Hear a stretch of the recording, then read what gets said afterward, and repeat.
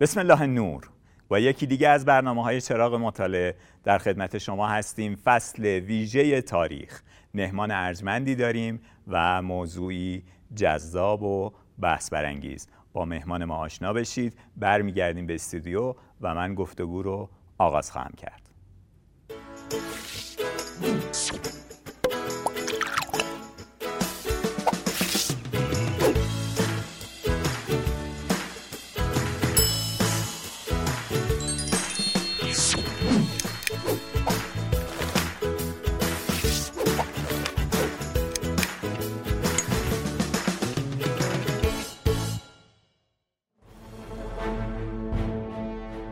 در نیمه شب شنبه 25 اردیبهشت 1327 با کمک گردانندگان بریتانیایی نظام قیمومت فلسطین، صهیونیست‌ها تأسیس دولت اسرائیل را در این سرزمین اعلام کردند. رژیم شاهنشاهی ایران از همان آغاز کوشید همکاری صمیمانه‌ای با رژیم صهیونیستی برقرار کند و سپس با شناسایی غیررسمی یا به اصطلاح دو فاکتوری رژیم صهیونیستی و تبادل نماینده سیاسی به گسترش روابط و همکاری با آن رژیم بپردازد. در این حال نظام شاهنشاهی به خاطر نگرانی از عکس‌العمل مردم ایران هرگز این روابط را رسمی و از حدی بیشتر علنی نکرد. شناسایی رژیم پهلوی از اسرائیل از مرحله دو فاکتور فراتر نرفت و جایی تابلوی سفارت اسرائیل نصب نکردند و پرچم رژیم صهیونیستی را بالا نبردند. وضع بی‌سابقه‌ای در تاریخ روابط سیاسی جهان پدید آمد. رژیمی با رژیم دیگر گسترده ترین روابط را در همه زمینه‌ها برقرار کرده بود. از یک طرف اسرائیل سفیر ایران را پذیرفته بود و از طرف دیگر ایران همه این روابط را مخفیانه پیش می‌برد. تا جایی که وقتی نخست وزیر اسرائیل به ایران آمد، این دیدار در نهایت مخفیکاری و در روز شنبه که تعطیل عمومی رژیم صهیونیستی است انجام شد، تا حتی در داخل اسرائیل نیز خبر این ملاقات زیاد منتشر نشود. محمدتقی تقی‌پور میگوید آنچه در کتاب‌ها و مقالاتی که در رژیم صهیونیستی درباره رابطه با ایران منتشر شده جهت‌دار تنظیم شده و با معیارهای یک تحقیق علمی و بی‌طرف فاصله زیادی دارند. او کتاب ایران و اسرائیل در دوران سلطنت پهلوی را بر اساس حجم عظیمی از اسناد و مدارک به جا مانده از رژیم پهلوی نوشته است. تقی‌پور از پرتلاش‌ترین و دقیق‌ترین پژوهشگران مطالعات صهیونیستی است و کتاب‌هایی همچون سازمان‌های یهودی و صهیونیستی و استراتژی پیرامونی اسرائیل را در همین مورد نوشته است.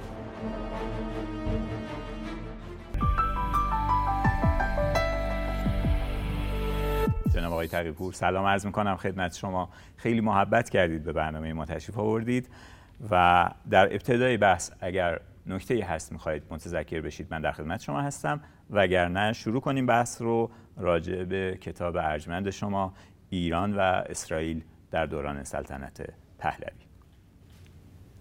بسم الله الرحمن الرحیم. من هم سلام عرض می‌کنم خدمت عزیزالی، همکاران محترم و بینندگان عزیز. نه نکته خاصی به نظرم نمیرسه. بسیار شما بفرمایید، من در خدمتم. ایران و اسرائیل در دوران سلطنت پهلوی کتابی است در چند جلد؟ 2 جلد انشاءالله. انشاءالله. جلد اول چند سال منتشر شده؟ سال 90 منتشر شد. یعنی ما 9 سال منتظر جلد دوم هستیم. چرا به دست ما نمیرسه آقای تقی‌پور؟ بی صبریم. بله انشاءالله دیگه فرج نزدیکه. فرج نزدیکه. کتاب چی؟ مشغولیم دیگه انشاءالله. مشغول هستیم. در آینده نزدیک انشاءالله جلد دوم هم عرضه خواهد شد. مشکل زمانی بوده یا اینکه مشکل جدی در کار پیش اومده؟ این بخش از پژوهش‌ها عمدتاً مبتنی بر اسناد و منابع آرشیوی و در واقع محرمانه است. بله. در ارتباط با این موضوع منابع کتابخوانی کمتر ما در دسترس داریم یا اصلا وجود نداره. به طور کلی میشه گفت که ما در این حوزه با فقر تاریخ نگاری و پژوهشی مواجه هستیم. بنابراین این کار رو برای یک تاریخ نگار یا یک پژوهشگر بسیار دشوار میکنه که باید بره از مراکز مختلف اسنادی با توجه به اون دشواری ها و گردنه های بسیار صعب و سخت و سنگینی که هست بتونه توجیه بکنه و اونها رو مجاب بکنه و دسترسی پیدا بکنه به این اسناد و منابعی که بعضا دارن خاک میخورن. مهرهای محرمانه، مجوزهای ورود، این چیزا. بعضا سختگیری های ناموجه و متاسفانه عدم تمرکز اسناد بعد از انقلاب در بسیاری از مراکز و سازمان ها و وزارتخانه ها با توجه به تجاربی که بنده دارم، حالا اگه لازم باشه میتونم وارد موضوع بشم و همین مسئله رو بیشتر. من راستشو بخواید اصلا اینجوری سوال کردم بلکه شما، چون ما شما رو به دو چیز میشناسیم، یکی به کار کردن با سند نه کار کردن روی هوا، و دوم به یک خضوع و سکوتی که ترجیح میدید چیزی نگید کارتون رو بکنید. من این سوال رو پرسیدم بلکه شما به حرف بیایید بگید که چه مشکلاتی وجود داره. بله، متاسفانه ما الان مواجهیم با، حالا نمیخوام بگم سیلی از خاطرات و تاریخ شفاهی و کتاب‌هایی که خود شخصیت‌های صهیونیستی و اسرائیلی دارن منتشر میکنن در رابطه با ایران و بسیاری از واقعیت‌ها رو دارن تحریف میکنن و جعل میکنن. ما این طرف اسنادی که موجوده، دسترسی به اینها برای یک پژوهشگر بسیار دشواره و این رو من به تجربه دارم عرض میکنم.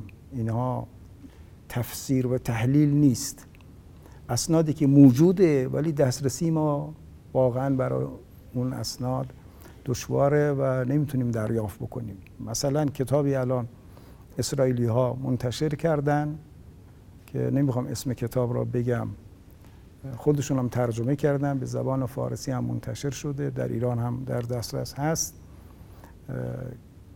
و اصلا یه آقایی با عنوان ضد اسرائیل، من مخالف اسرائیل هم اینو منتشر کرد. بله متاسفانه. و کتاب خب اطلاعات و معلومات عجیبی داره و جذابه برای مخاطب، حتی برای پژوهشگرا و تاریخ نگاران، ولی متاسفانه این کتاب را هر کسی که میخونه فکر میکنه که اسرائیلی ها در ایران جز عمران و آبادانی و خدمت به این امت اسلامی کار دیگه انجام ندادن، در حالی که واقعیت های تاریخی و بهشون ظلم هم شده. یه تصویری از یه ظلم وحشتناکی هم میده تازه اون کتاب، که مثلا بهشون حمله شده، بهشون همیشه بدبین بودن، نمیدونم. بله، این که اصلا یکی از ارکان سیطره صهیونیسم در دنیای امروز به خصوص در سرزمین فلسطین مبتنی بر مظلوم نمایی شگرد آیینیه در تعالیم یهودی صهیونیستی، که شاید اگر این مظلوم نمایی نبود الان بخشی از ارکان قدرت اینا به هم ریخته بود. این در طول تاریخ بوده، به خصوص در این سده اخیر ما اسناد و مستنداتی داریم که این رو بیشتر میتونه تبیین بکنه. بله متاسفانه ما برای پاسخگویی به اون تحریف ها و جعل واقعیت ها، منابعی که در داخل کشور ما اینا گنجینه اسرار و در واقع ارزش های ملی ماست در واقع، ولی مرجعی نیست که شما بتونید اینا رو تجمیع بکنید و در اختیار پژوهشگران و تاریخ نگاران قرار بدید. من یه چیزی شنیدم، نمیدونم درسته یا نه، از جناب عالی میپرسم، اگر اشتباه تصحیح بکنید بنده رو، اگر هم درسته که تایید شما خب برای من مقتنم خواهد بود. من شنیدم اصلا اسنادی که مثلا اسناد ساواکی که مربوط به اسرائیل و صهیونیسم هست که اصلا اسناد قبل از انقلابه، اینا در یک جا متمرکز نیست، پاره‌ایش دست یک نهاد، پاره‌ای دست یک نهاد دیگه است و هر کدوم قواعدی وضع میکنن برای اینکه شما محققا یا بتونید بهش دسترسی داشته باشید. یعنی اینطوره؟ بله، اینکه کاملا درسته، کاملا همینطوریه. به خصوص ما اسنادی داریم الان که هیچ ربطی به اون مرکز نداره، چون ما سازوکار تجمیع اسناد در کشور بعد از انقلاب تعریف نشده. مثلا فرض بفرمایید بانک مرکزی ما، سازمان برنامه ما، وزارت کشاورزی ما، حتی ارتش، ما اسناد شاید به جرئت میشه گفت که تکان دهنده‌ای داریم تو همین سازمان برنامه هست. این کارهایی که قراردادها و پروتکل‌هایی که اسرائیلی‌ها در ایران داشتن، خودشون با تحریف و با جعل واقعیت‌ها از زبان خودشون منتشر میکنن برای پژوهشگر ایرانی، برای تاریخ‌نگار ایرانی. ما اینجا نمیتونیم مثلا فرض بفرمایید در دشت قزوین، کشاورزی قزوین، بله، اسرائیلی‌ها چه جنایتی کردن روی خاک، روی زمین، روی آب. الان که مدعی هستن ما اونجا رو آباد، بله. یا حالا موردهای مختلف داریم، مثلا نمیدونم الان جلسه اجازه میده یا نه، مثلا ما درخت داریم اسرائیلی‌ها رو آوردن در ایران، این درخت رو قرص کردن تحت عنوان کبوده اسرائیلی که در گیلان و مازندران این درخت خیلی زیاده، معروف به صنوبر که اسم تقریبا نادرستیه. این درخت چند تا خاصیت داره. یکی این که ریشه های این درخت مثل توره، یعنی تا شعاع 3 متری تمام علف ها و گیاهان رو خشک میکنه. برگ این درخت وقتی که میریزه خاک رو میکشه، خاکستر رو میکنه. بعد شاخه های این درخت صمغی تولید میکنه که این صمغ تمام حشرات، به خصوص اونایی که تو کار پرورش زنبور عسلن با مشکل مواجه میشن، چون این زنبور رو جذب میکنه. یعنی همین یک درخت شاید مثلا انواع و اقسام بیماری ها و مشکلات رو برای جامعه ما ایجاد میکنه. یعنی درختی هستش که در یک ناحیه آب و هوایی دیگه میتونه کاملا مثمر و مفید باشه، اما وقتی شما میاری تو گیلان و مازندران با اون بافته، اصلا در کل ایران، در کل ایران، این یکی از خاصیت‌های این درخت اینه که آب رو میمکه. ولی مثلا این توی روسیه میتونه درخت خوبی باشه، چون اونجا منابع آبی زیاده، فاصله درخت‌ها از هم زیاده. این یکی از کارهایی که این درخت میتونه بکنه فقط آب رو خشک بکنه. ببینید برای مثال، مثلا در اسناد تاریخ معاصر ما داریم که بنیاد پهلوی یک زمانی در حدود مثلا 200 هکتار زمین هدیه کرد به آقای نعمت الله نصیری و ارتشبد فردوست در کنار دریای خزر. این زمین تقریبا از نظر بنیاد پهلوی یه زمین مرده‌ای بود. چرا؟ در حدود مثلا 15 سانت فقط آب بود. این آب رو هیچ کسی نمیتونست خشک بکنه. فردوست و ارتشبد نصیری متوسل شدن به اسرائیلی‌ها. یه شخصیت اسرائیلی است به نام عزرا دانین که از اون شخصیت‌های تقریباً مرموزیه که در اون جنگ‌های در واقع داخلی سرزمین فلسطین قبل از تأسیس اسرائیل جنایت‌های عجیبی کرده. یا مثلا در خود منطقه کردستان عراق زمانی که کردها با دولت مرکزی می‌جنگیدن با کمک اسرائیلی‌ها قبل از قرارداد سال 1975 شاه با صدام، این شخص بعد میشه یک کارشناس بزرگ کشاورزی، مثلا این رو دعوت میکنن. اولین کاری که این میکنه شروع میکنه همین درخت رو اونجا کاشتن. بعد از مدت کوتاهی کل آبهای اون منطقه خشک میشه که برای مثلا کارشناسان ایرانی یا مقامات ایرانی تعجب برانگیز بوده که این درخت چه خاصیتی داره. مقصود که اصلا آوردن این درخت به ایران در واقع یک جنایته. یا مثلا سمومی که اسرائیلی ها آورده بودن در ایران، یا کود شیمیایی که برای ما در اختیار ما میگذاشتن، حتی در شیراز کارخانه کود شیمیایی تأسیس کرده بودن. این کودها انواع و اقسام امراض را تولید میکردن. حتی مثلا فرض بفرمایید مثلا کرم ساقه‌خوار برنج یا حشراتی که اصلا مثلا سابقه نداشت موجودیت اینا در مثلا جنگل ها و در مزارع اینها. و از این نمونه ها بخوایم بگیم خیلی زیاده که متاسفانه به دلیل اینکه ما کمتر به این اسناد داخل الان که شما میدونید توی کشورهای مثلا مثل کشورهای اروپایی، مثل آمریکای شمالی، مثل استرالیا و نیوزلند، شما یک دانه‌ای که کارکرد بذر داشته باشه ولی اینکه آجیلی باشه که تو جیب شماست نمیتونید از گمرک رد بکنید. میگن این با شرایط آب و هوایی ما ممکنه مطابقت نداشته باشه و اونجا مشکل ایجاد کنه. یعنی مثلا شما آجیل همراهتونه میخواید از برای فرزندتون ببرید توی ایالات متحده داره درس میکنه، میگیرن میزنن تو سطل، نمیذارن شما وارد کنید. یعنی اینقدر مهمه انتقال گیاه از یک ناحیه آب و هوایی به یک ناحیه دیگه. و طرف اومده 200 هکتار اینجا برای ما درخت کاشته از یه جای دیگه آورده، ما هم گفتیم دستت در نکنه. این نکته که شما فرمودید در واقع نشانگر اینه که میزان حضور و نفوذ و بلکه به نظر بنده سیطره صهیونیست‌ها و اسرائیلی‌ها در ایران اون زمانه. بله. که این در متاسفانه به دلیل فقر پژوهشی و تاریخ نگاری که ما داریم کمتر برای نسل جوان ما گفته شده. من یه مثال کوچیکی عرض بکنم خدمت شما. یکی از شخصیت‌های مرموز اطلاعاتی، یعنی جزو اولین نفراتی که از طریق موساد تحت عنوان در پوشش آژانس یهود بازوی اجرایی سازمان جهانی صهیونیسمه.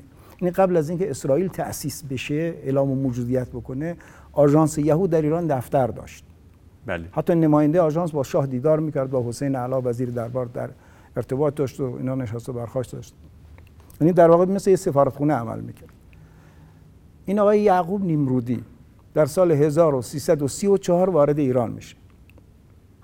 در اصل هم وابسته نظامی بوده ولی پوششش همین آژانس یهود بوده. ایشون 2 دور اومده ایران. دور اول 13 سال بوده، بعد از چند سال به عنوان وابسته نظامی معرفی میشه. موقعیت این آقای نیمرودی در ایران به گونه‌ای بوده که خود نیمرودی در خاطرات خودش میگه که، البته خاطراتش به عبریه، به فارسی ترجمه نشده، میگه که 2 تا نکته مهم داره ایشون. یکی به یه خبرنگاری میگه که اگر یک زمانی به شما اجازه بدن که شما دسترسی به سری اسناد و منابعی داشته باشید که ما در ایران چه کار خواهیم کرد، شما وحشت خواهید کرد. این یک. نکته دوم که کتاب خاطرات خودش میگه که بعضی از مهمونای عالی مقام اسرائیلی که می اومدن مهمان من میشدن تو دفتر من، از اون راهروی اتاق من که میخواستن بیان سمت من، اینها این خیلی سپهبد و ارتشبد و سرلشکری که در دفتر من منتظر ملاقات با من بودن رو میدیدن تعجب میکردن که اینا با تو چه کار دارن. بعد من میگفتم که اینا اگر یه موقعی با رئیس ستاد ارتش میخوان مشکلی دارن یا با خود شخص شاه یا نخست وزیر موردی دارن میخوان حل بکنن، اینا به من مراجعه میکنن. در واقع من کلید حل مشکلات اینا هستم. این نشون میده از جایگاه این آقای یعقوب نیمرودی که در واقع یک مأمور کارکشته موساد در ایران بوده. یعنی در واقع آدم خیلی خوش‌ذوقی هم هست ایشون. میگن خونه ایشون در فلسطین در واقع یکی از بزرگترین موزه های آثار باستانی تاریخ ایران، یک موزه شخصی، هر چی دلش خواسته برداشته بود. بله. یکی از کارهایی که آقای نیمرودی میکرد و عده دیگه که حالا فرصت بشه میشه اینا رو اسم برد و معرفی کرد، یکی از بزرگترین کارهایی که اینا کردن جنایت در حق ملت ایران، جمع آوری آثار تاریخی و عتیقه های ملی و این گنجینه خلاصه ثروت ملی مردم ایران بود که اینا رو منتقل کردن به اسرائیل. البته به کشور دیگه هم منتقل کردن، به خصوص در اسرائیل، که هر کدوم از اینها مثل همین آقای نیمرودی اون آقای مایر ازری که 15 سال سفیر بله. در واقع اسرائیل، سفیر بی‌نام نشان، سفیر غیر رسمی بله در ایران بود، یا مثلا اون دیوید کیمخی که معاون موساد بود، اینا هر کدوم برای خودشون تو خونه خودشون یک در واقع نمایشگاه و یه موزه درست کردن از آثار تاریخی ایرانی، آثاری که بعضا قدمت 3000 ساله داره.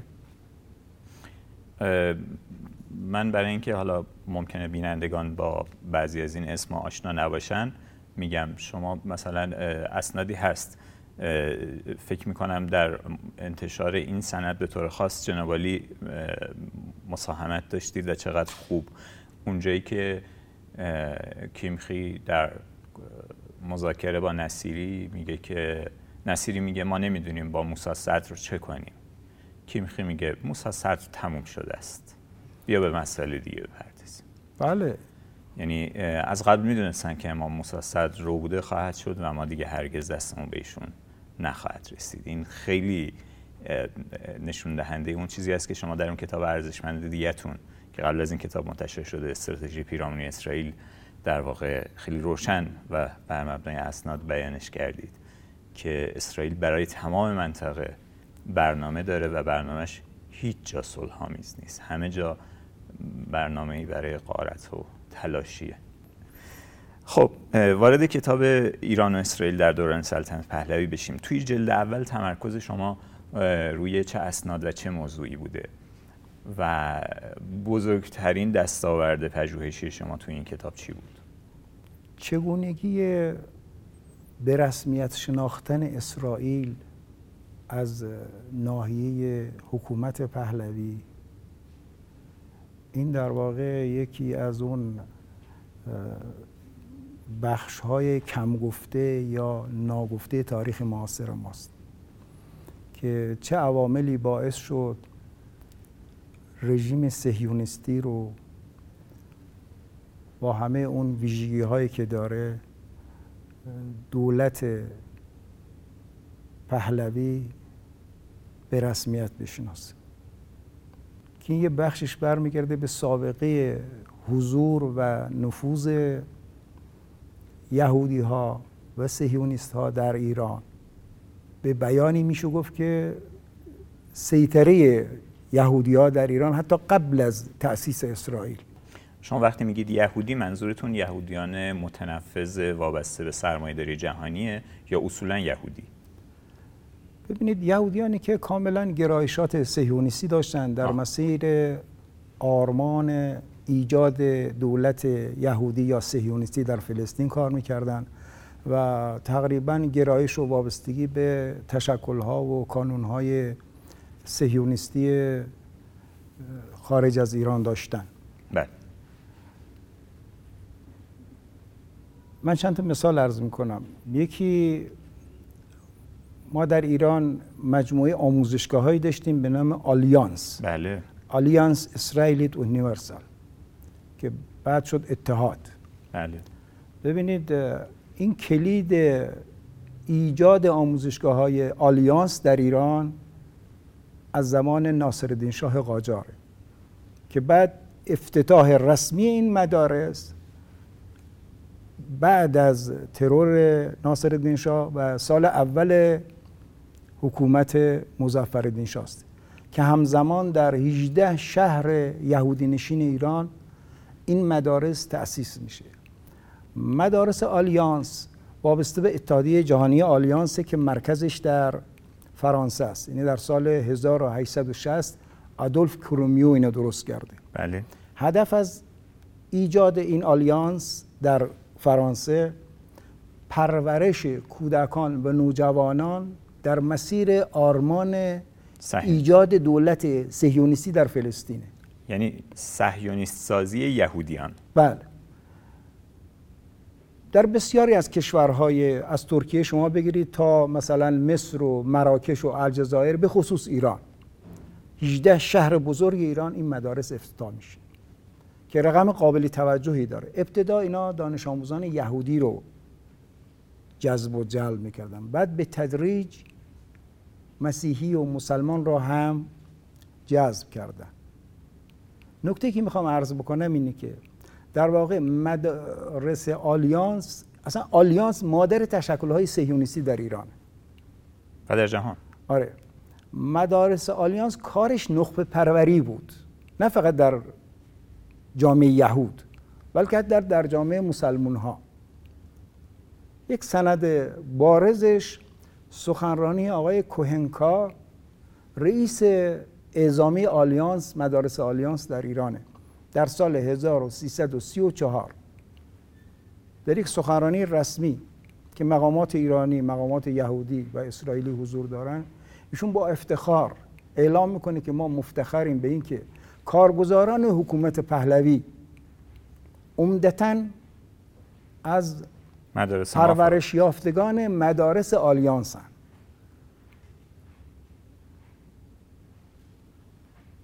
من یک فردی رو اسم ببرم به نام سلیمان بهبودی. بله.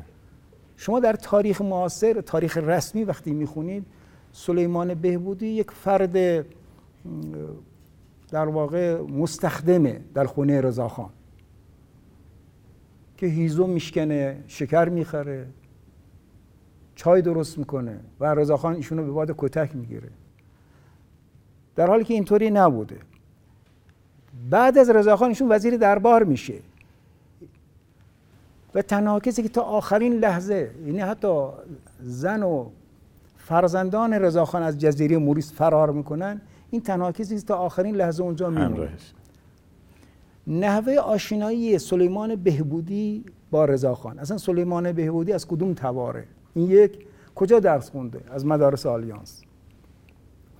این یک نمونه است. ما نمونه های فراوانی داریم. نقش سلیمان بهبودی کنار رضا شاه مثل ارنست پرون کنار محمد رضا. کاملا یک نقش بسیار مرموزی ایشون بازی میکرده. این یه نکته. باز ما سند و مدرکی داریم در سال 1948، یعنی 1327، تقریبا زمانی که اسرائیل داره اعلام موجودیت میکنه، سفیر ایران که اون موقع میگفتن وزیر مختار، بله، در بغداد یه نامه می‌نویسه به وزارت امور خارجه. وقتی وزارت امور خارجه قضیه رو جدی نمیگیره، یه نامه می‌نویسه به دربار با مستندات که یک بخشی از اون رو مدنین کتاب ایران و اسرائیل آوردن و لیست اون تاجران و بازرگانان یهودی رو ایشون بر اساس تحقیقات و مطالعاتی که انجام میده در راستای حالا مثلا مصلحت و منفعت حکومت پهلوی، ایشون به دربار می‌نویسه که آقا اقتصاد کشور، منابع مالی حکومت دست این یهودی هاست و این خطرناکه، یعنی برای استقلال کشور خطرناکه. ببینید، هم کارگزاران حکومت پهلوی یه بخشش بهایی بودن، یه بخشش فراماسون بودن، یه بخشش هم یهودی بودن با گرایشات صهیونیستی، یک بخشش هم به ظاهر دین و آیینی نداشتن. ولی آقای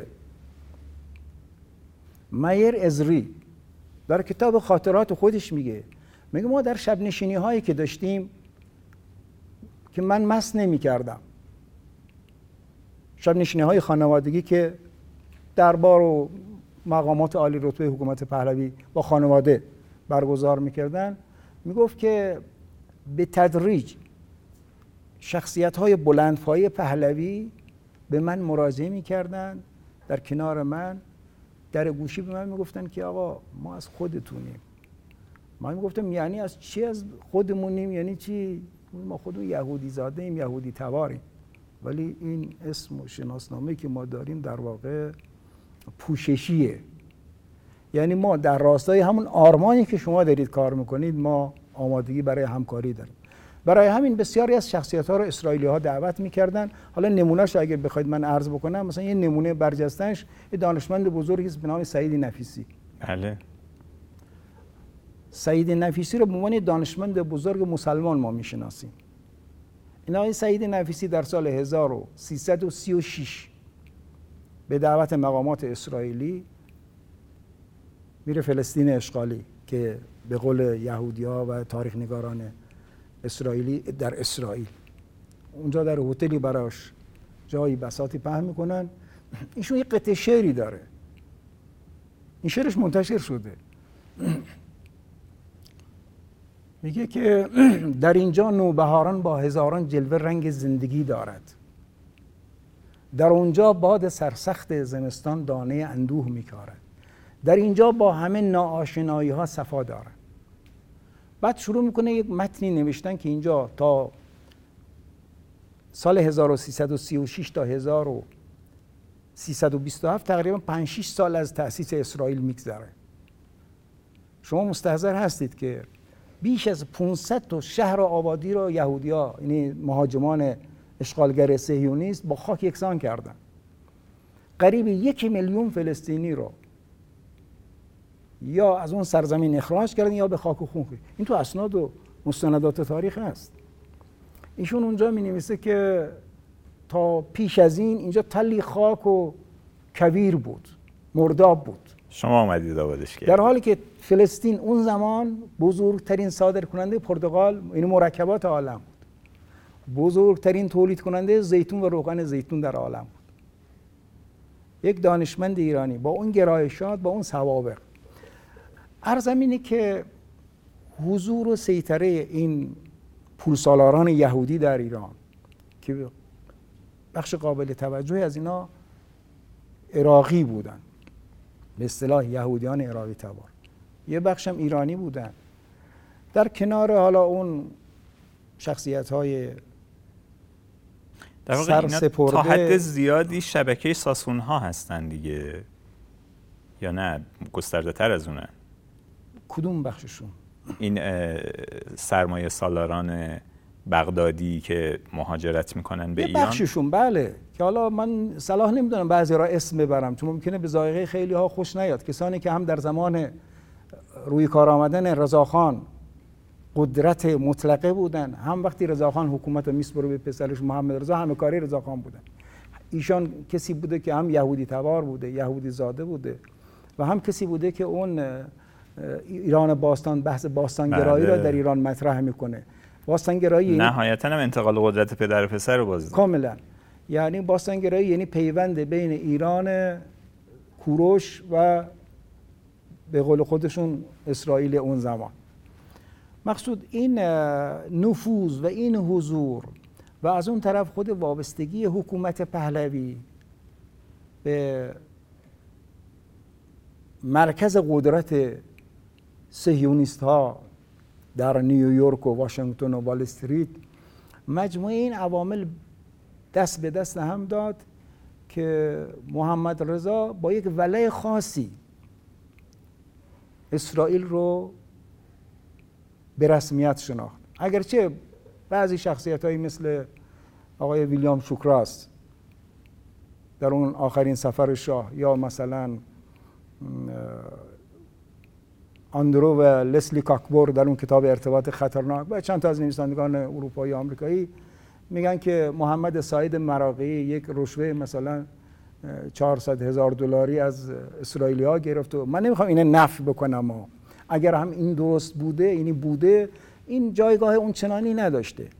اساساً اون نفوذ و حضور فکری فرهنگی سیاستگزاران و این وابستگی اینها به جریان در واقع صهیونیستی و خود وابستگی حکومت، مجموعه اینا دست به دست هم داد که از طرف دیگه هم ناگفته نمونه خود شاه محمد رضا شاه به تصریح خیلی از نویسندگان و تاریخ نگاران یهودی، حتی شخصیت‌های یهودی، مثلا هایم هرتزوگ که بعدها رئیس جمهور اسرائیل میشه، میگه که من در ملاقاتی که با شاه کردم، شاه هر یهودی رو نماینده جامعه جهانی صهیونیسم یهود میبینه در ارتباط با آمریکا.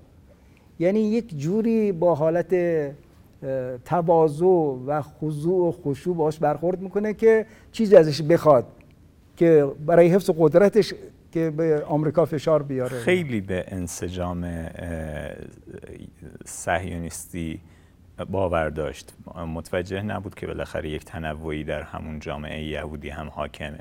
کاملا باورش این بود که انسجام صهیونیستیه. اونجایی هم که توی اون مصاحبهش دیدید حتما با اون خبرنگار آمریکایی میخواد چیز بکنه، میخواد بگه که من آدم مستقلی هستم، میگه که من علیه یهودی‌ها شورش کردم. بعد طرف میگه که چی میگید شما؟ میگه یهودی‌ها همه چی دارن، بانک‌ها مال یهودی‌هاست، رسانه‌ها مال یهودی‌هاست، همه چی تحت کنترل یهودی‌هاست. بعد خبرنگار آمریکا یه لبخندی میزنه، بحث عوض میکنه. بانک‌ها تحت سیطره صهیونیست‌ها هست، رسانه‌ها تحت سیطره صهیونیست‌ها هست، ولی هر یهودی که اومد از اینجا رد شد که نماینده اونا نیست، اینو متوجه نمیشد طرف و همونجا داشت سعی میکرد که بگه پیام منو برسون بهشون، متوجه نبود که این جزء پیام رسانه‌ها نیست. بله. من یه درسی از کتاب شما پس بدم. اونجایی که میر ازری در ایران هست و بالاخره عنوان رسمیش این هستش که یک تاجر بازرگانه، ولی در واقع خودش رو سفیر اسرائیل در ایران میدونه و از یک زمان به بعد کارت چاپ میکنه و چیز میکنه، با کارت ویزیت سفیر اسرائیل در ایران میده دست مراجعینش و از یک زمانی به بعد این موضوع حضور میر ازری در ایران کشیده میشه به مطبوعات کشورهای عربی و وجهه بدی برای ایران میشه، گزارش هایی میدن بالاخره سفرا و کاردارها و اینها و همراه گزارش ساواک اینا همه میاد میره دفتر محمد رضا میگه که به این آقا، به سفیر ما در اسرائیل بگید که اون فرستاده ما در اسرائیل در واقع بگید که بگن این آقا رو کنترل کنن، ما هنوز سفیری به رسمیت نشناختیم، استوارنامه‌ای نپذیرفتیم و اینها. طرف میگه من رفتم پیش وزیر خارجهشون و حرفای محمد رضا رو گفتم، اونم گفت حالا ما به ازری پیغام میدیم ولی شطور سواری دلا نمیشه، شما پذیرفتید ما رو، تموم شده، معامله تموم شده، دیل ایز دیل به قول انگلیسیش. یه سوالی میخوام از شما بپرسم. یکی از چیزهایی که جزو قسمت‌های ناشناخته تاریخ روابط پهلوی، رژیم پهلوی و اسرائیل هست، یک پروژه‌ای هست به اسم پروژه حالا شکوف گل، هرچی که اسمش رو بگذاریم، که اینا قرار بوده برای محمد رضا موشک بسازن. از این چیزی میتونید برای ما بگید از این پروژه؟ بله. من در رابطه اون فرمایش قبلی شما عرض بکنم که قبل از ازری یه آقایی هست به نام زوی دوره. بله. که ایشون اینجا تحت پوشش حالا یک شرکت بازرگانی یا مثلا اتاق بازرگانی اسرائیل در ایران خودش رو به عنوان نماینده رسمی، در واقع سفیر اسرائیل معرفی میکنه. ایشون 2 سال زودتر از این آقای میر ازری اومده که توپخونه مثل یه دفتری داشته. بله. این باستاب عجیبی در رسانه‌ها پیدا میکنه که بعد شروع میکنه حالا اون کارتا رو جمع کردن و اینها. در رابطه اون پروژه گل یا بمب اتم در واقع طرحی بود که از طریق موساد و ساواک پخته شد، برنامه ریزی شد، سازوکاراش فراهم شد تا شیمون پرز زمانی که سال 1356 به وزارت در واقع جنگ اسرائیل، میگم وزارت دفاع، منصوب شد، یه سفری اومد ایران، این پروژه امضا شد. در ازای 1 میلیارد پول نفت که ما نفت بدیم، در قبال اینها دانشجویان رشته فیزیک ما را ببرن فلسطین اشغالی و به قول خودشون اسرائیل، دیگه اینا انگلیس و آمریکا و کشورهای غربی نرن. بعد اینا برای ما موشک‌های بالستیک با مجهز به سلاح اتمی درست بکنن با قابلیت تجهیز. بله. و اینجا سایت و زمین و همه امکانات شاه براشون فراهم بکنه و شاه هم پذیرفت. تقریبا این قرارداد به اتمام رسید، ولی خب دیگه عمر رژیم پهلوی کفاف نداد و این پروژه ناتمام موند و به قول آقای یعقوب نیمرودی که دور دوم سفرش بعد از اون 13 سال 2 سال ایشون رفت اسرائیل، مجدد برگشت، به کار دلالی و کارچاخ‌کنی و رشوه و نمایندگی چند تا شرکت نظامی و صنایع نظامی اسرائیل رو در ایران به عهده داشت. ایشون یه رقمی ذکر میکنه که تکان دهنده است. میگه یعنی به زبان ساده میگه من 10ها و بلکه 100ها میلیون دلار از قبل این پروژه منتفع میشدم با به هم ریختن این نظام و حکومت اینا من متضرر شدم. یعنی هیچی از ما دریافت نکردن یا تا جایی دریافت کردن و بعد نفت پرداخت، نفت رفت. بله نفت که میرفت. بله. خیلی خوب. چند سال؟ ما نه تنها نفت بلکه ما در حوزه‌های مختلف ثروت و سرمایه‌هایی از ایران توسط اسرائیلی‌ها غارت شده رفته یا دو دستی ما تقدیمشون کردیم که بعد انقلاب که شد اینا هیچ کدوم دیگه حساب کتاب پیدا نکرد. حتی بعضی را با سرقت و دزدی، مثلا من یه مثال آبان سال 1357 که تقریباً برای بعضی از کارشناسان اطلاعاتی آمریکایی اسرائیلی یه جنبندی ایجاد شده بود که ممکنه شاه سقوط بکنه. البته قطعیت از نظر اونا پیدا نکرده بود این مسئله. بنابراین تو همون مقطع حدود سپتامبر، یعنی حدود بین مهر و شهریور، ما یه تعداد، یعنی حدود 48 فروند جنگنده F-14 از آمریکا خریداری کرده بودن، پولشون پرداخت کرده بود. اسرائیلی ها در آبان سال 1357، یعنی تقریبا همزمان با خروج شاه از ایران، دیوید اوری فرمانده نیروی هوایی اسرائیل میاد ایران با کمک اسحاق سگو وابسته نظامی اسرائیل در ایران و فرمانده نیروی هوایی ایران، اینا با هم تصمیم میگیرن که این 48 فروند هواپیما رو 48 تا خلبان با هواپیماهای الآل اسرائیل میان فرودگاه مهرآباد. یعنی با هواپیما مسافر بری؟ بله، به عنوان مسافر. بله، این 48 تا خلبان میان این 48 تا فروند هواپیمای F-14 ما رو میبرن در یک آشیانه در صحرای سینا که اون زمان در اشغال اسرائیل بوده، بعدش هم به تایوان میفروشن.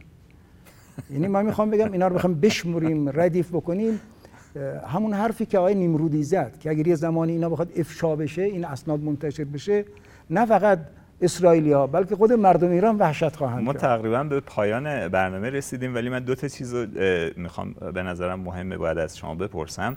یکی این که آیا این چیزی که من شنیدم، روایتی که من شنیدم که حتی در زمان پهلوی، بذارید اینطوری بگم، موردش رو بگم، من شنیدم که شارون با شناسنامه و گذرنامه دروغی مستعار بدون اطلاع حاکمیت پهلوی سفر کرده به داخل ایران و با کسانی دیدار کرده، جلسه داشته و بعد برگشته و بعد از اون ظاهرا متوجه شدن و خیلی هم ناراحت شدن که اینا چرا با ما این کارو میکنن. آیا این درسته؟ چون این چیزی رخ داده؟ ببینید، این شخص به خصوص رو بنده چیزی ندیدم تو اسناد. میگن بعد از جنگ‌های 1967 که ایشون به هر حال عنوان قهرمان جنگی پذیرفته شد، چون این چیزی توی اصلا ساواک ظاهرا. این گوریون ما داریم که چند بار اومده ایران. نه ببخشید، موش دایان. نه، موش دایان سفر رسمیه. این سفر بدون اطلاع و با نام مستعاره.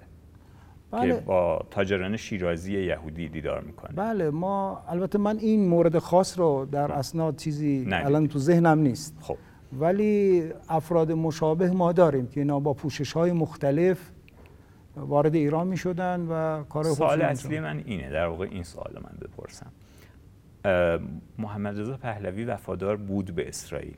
آیا اسرائیلی ها هم به او، اصلا نمیگم به ایران، به او وفادار بودند، خیر او رو میخواستند؟ ببینید، اسرائیلی ها تا اون لحظه آخر تلاش کردند که حکومت پهلوی سر جای خودش بمونه. این نه به خاطر خواستن محمدرضا یا حالا بعضی از سران حکومت پهلوی. ببینید، حکومت پهلوی بهترین بستر رو و زمینه رو در کشور ایران، در سرزمین ایران، هم به لحاظ اطلاعاتی و امنیتی و هم اقتصادی و هم نظامی و هم تجاری و بازرگانی برای اسرائیل فراهم کرده بود. بعد از منظر دیپلماسی قبح رابطه با این رژیم جعلی رو شکسته بود. یعنی با کمک کاری که الان امارات داره میکنه. بله، با کمک ترکیه در واقع اینا، میدونید که اسرائیلیا چند تا پایگاه برون مرزی در ایران داشتن، در شمال غرب و جنوب کشور. یعنی پایگاه برون مرزی به این معنا که اسرائیلی ها با کارت شناسایی ساواک، یعنی ایرانی، به تمام کشورهای عربی نفوذ و رسوخ و رخنه میکردن و اطلاعات جمع آوری میکردن و این بستر ساواک برای اینا فراهم کرده بود. ببینید ما بعد از تأسیس اسرائیل، یعنی اعلام موجودیت اسرائیل، اون مقامات برجسته اسرائیل مثل رئوون شیلوا که یکی از شخصیت‌های برجسته اسرائیل یا بنگوریون اولین نخست وزیر اسرائیل، اینا استراتژی رو تدوین میکنن تحت عنوان استراتژی پریفرال، یعنی پیرامونی.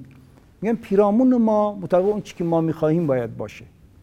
ببینید این استراتژی پیرامون، بعد بنگوریون نامه می‌نویسه به شاه در راستای همین استراتژی که ارتباطات و همکاری‌ها توسعه پیدا بکنه و گسترش پیدا بکنه، که بعد موجب میشه ما 2 تا پیمان اطلاعاتی با اسرائیل داشتیم. یه پیمان اطلاعاتی 2 جانبه است تحت عنوان بلور که اصلا سابق برای اسرائیل کار میکرد، یعنی کل دستگاه‌ها رو برای اسرائیل به کار میگرفت در راستای استراتژی اسرائیل تو منطقه. اون پیمان سوم پیمان 3 جانبه بود، یعنی سازمان اطلاعاتی ترکیه، ساواک و موساد. اینا یه برنامه مدونی داشتن و هر 6 ماه یک بار در حد رئیس سرویس با هم جلسه میگذاشتن، تقسیم کار میکردن در کل منطقه غرب آسیا تا شاخ آفریقا. کشورها رو تقسیم کرده بودن که تمام این کارها و فعالیت‌ها و برنامه‌ها کاملا در راستای استراتژی توسعه طلبانه و زیادخواهانه اسرائیل بود و این طبیعی بود که اسرائیلی‌ها استمرار حکومت پهلوی را، تداوم حکومت پهلوی را در راستای همون استراتژی تعریف بکنن، ولی خود شخص شاه برای اینا اهمیتی نداشت. بسیار عالی، ممنونم از جناب عالی. دوستان اشاره کردن که دیگه ما به پایان برنامه رسیدیم. من باز از شما تشکر میکنم به خاطر حضورتون در این برنامه. راستش رو بخواید خیلی خوشحالم که به من گفتید همچنان دارید دنبال میکنید کار طاقت فرسای به منصه ظهور رسوندن جلد دوم کتاب رو. امیدوارم که خیلی زود منتشر بشه، برنامه ما سر جاش باشه، بنده باشم یا یه مجری بهتر از من پیدا بکنن، در مورد جلد دوم مفصل‌تر صحبت بشه در برنامه چراغ مطالعه.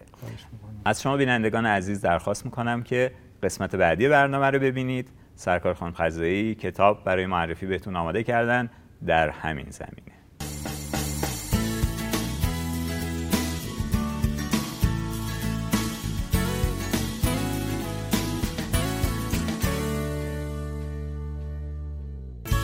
سلام، شما بیننده بخش کتابدار از برنامه چراغ مطالعه هستین. ممنونم از همکار خوبم جناب آقای علیانی و مهمان برنامه آقای محمدتقی تقی‌پور. امیدوارم که گفتگوی امشب رو از دست نداده باشین. من هم طبق روال هر برنامه اینجا هستم که اگر موضوع گفتگو برای شما یه موضوع جذاب بوده و دوست دارید که بیشتر مطالعه کنید، بهتون کتاب معرفی کنم.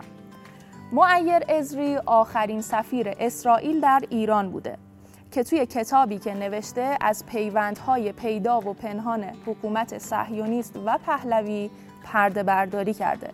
عزری با بازگو کردن صحبت‌هاش با محمدرضا پهلوی و مطرح کردن سفرهای رجال سیاسی این دو کشور و همکاری‌های امنیتی که داشتن از رازهای سر به مهری پرده برداری کرده.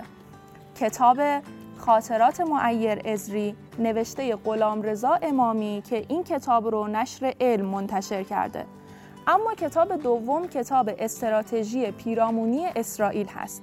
محمدتقی تقی‌پور مهمان امشب برنامه نویسنده این کتاب هستند و مؤسسه مطالعات و پژوهش‌های سیاسی در سال 83 این کتاب رو منتشر کرده. این کتاب نوعی بازبینی و بازخوانی اسرار تکاپوی اطلاعاتی و جاسوسی اسرائیل در کشورهای حوزه مدیترانه، منطقه خاورمیانه و به عبارت دیگر قاره آسیا و آفریقا است. امیدوارم که این معرفی کتاب‌ها براتون مفید باشه. ممنون که توجه دارید به ما، حوصله می‌کنید و تا پایان برنامه ما رو همراهی می‌کنید. تا برنامه بعدی شما رو به خدای بزرگ می‌سپارم. کتاب خوندن زیر نور چراغ مطالعه رو فراموش نکنید. خدا نگهدار.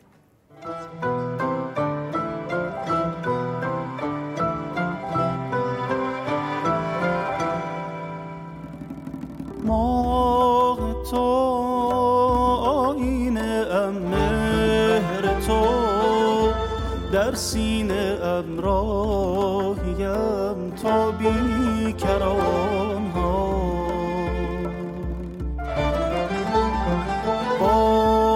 همین دست دعا می برد یادت مرا به کهکشان ها.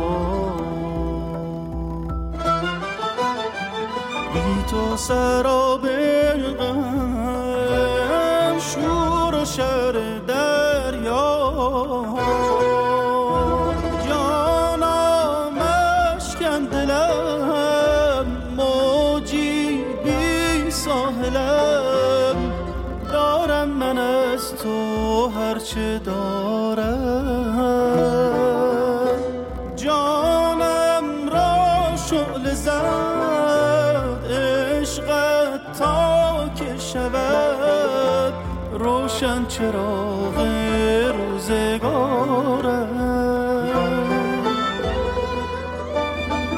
آه تو آینه ام، مهر تو در سینه ام، راهیم تا بیکران ها. با همین دست دعا می برد یادت مرا به آسمان.